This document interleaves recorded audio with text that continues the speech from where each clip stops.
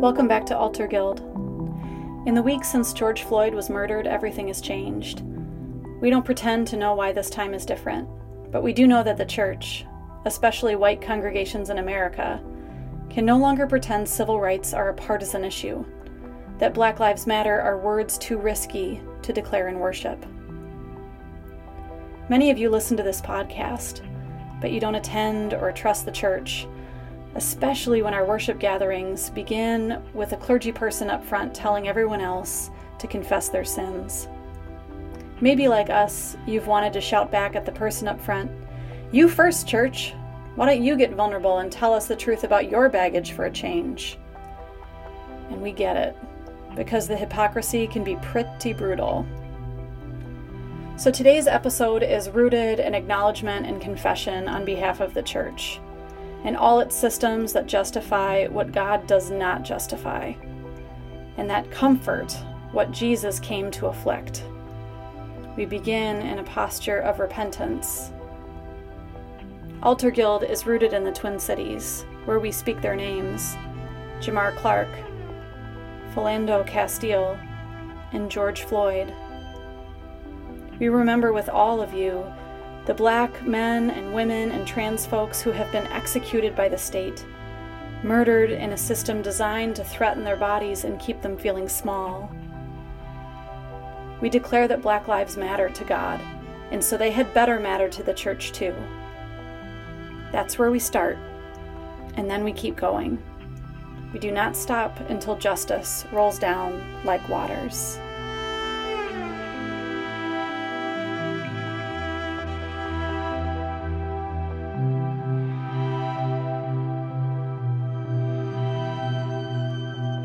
God said to Cain, "Where is your brother?" Cain answered, "I do not know. What am I, my brother's keeper?" And God said, "What have you done? Listen, your blood cries out to me from this land. You will be cursed."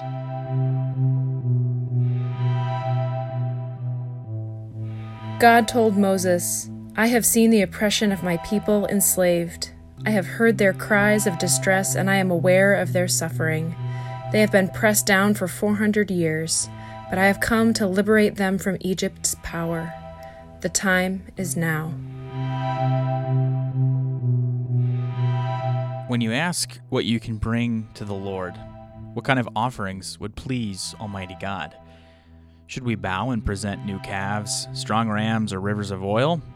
Should we sacrifice our firstborn children to pay for our sins?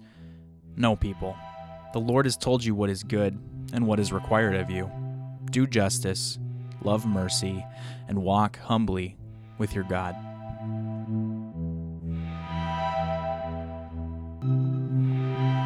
Jesus unrolled the scroll and found the place where it was written, "The Spirit of the Lord is upon me, for I am anointed to bring good news to the poor, to proclaim the release of captives, to restore sight to the blind, to set the oppressed free, to declare the year of the Lord's favor is here."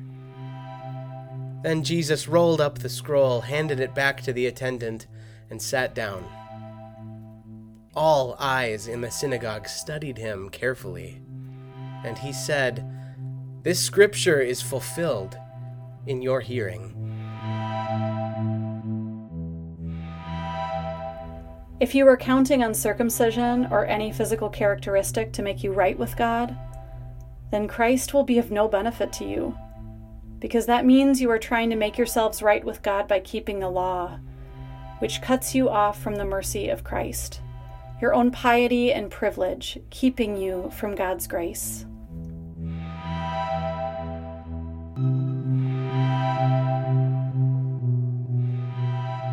The church confesses for white supremacy.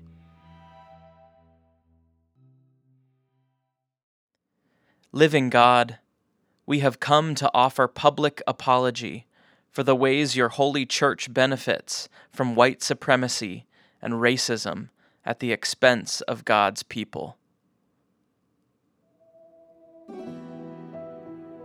Merciful God, your Son Jesus came into human form, sheltered by the womb and arms of a young unwed mother, a baby, a boy, a man with brown skin, migrated as a refugee and immigrant, considered a common tradesman, deemed a threat by his own government, and lynched to death on a tree.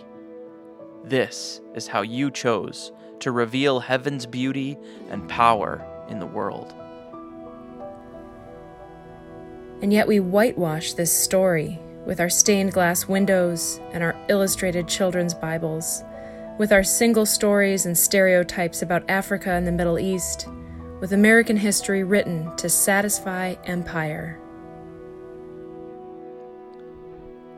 We confess the ways our institutions and leaders have sanitized the life and death of Jesus, telling a far less offensive and radical story about God's love for people on the margins, domesticating the words and ways of Jesus to preserve the comfort and the power of some.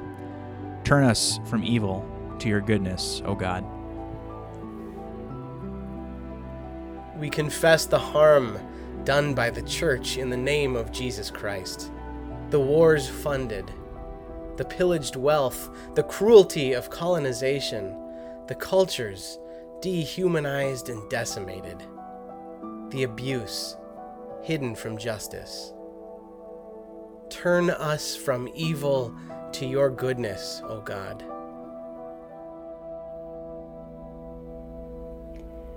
We confess the misinterpretations of Scripture, the gospel abused to condone genocide and slavery, to condemn the LGBTQIA+ community, to keep women from leadership, to confuse nationalism with faith in Christ. Turn us from evil to your goodness, O God. We confess the Church's part in white fragility, in unwillingness to repair and reconcile on the terms of those so gravely hurt, while systems of oppression continue to mutate from generation to generation. Turn us from evil to your goodness, O God.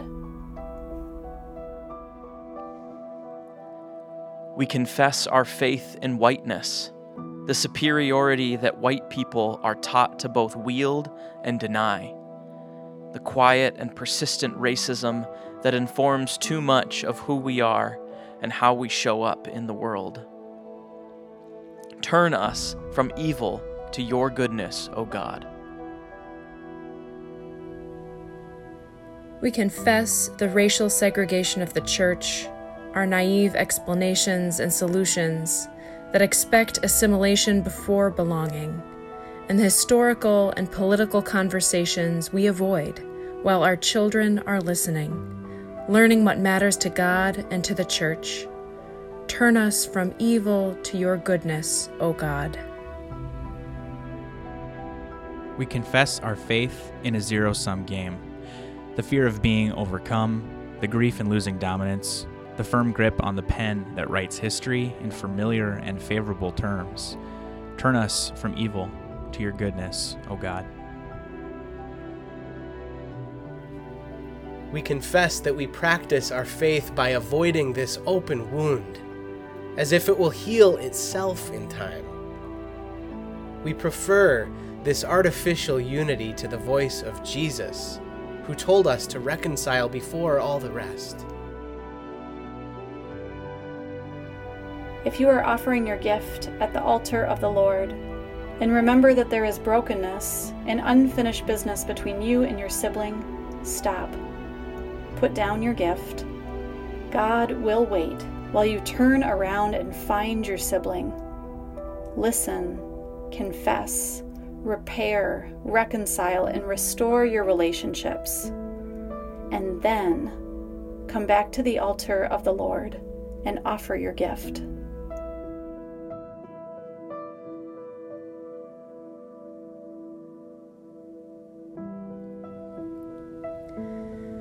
Altar Guild is hosted by Meta Herrick Carlson, Miriam Samuelson Roberts, Matthew Ian Fleming, Derek Transgard, and Ian McConnell.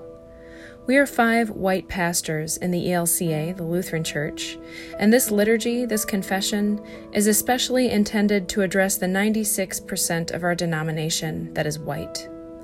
We'd like to lift up a couple liturgy resources here that center the voices of people of color. One is the Disrupt Worship Project, which you can find at disruptworshipproject.com. Another is Infleshed, which you can find at infleshed.com and follow on social media. And if you haven't read Lenny Duncan's book, Dear Church, that book has good liturgical resources around decentering whiteness and uplifting people of color as well.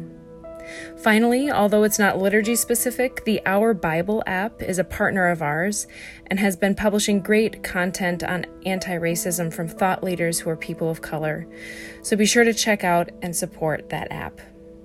There are myriad amazing voices and resources speaking on and writing on racism in the church in general, but we wanted to lift up those specific resources on liturgy here.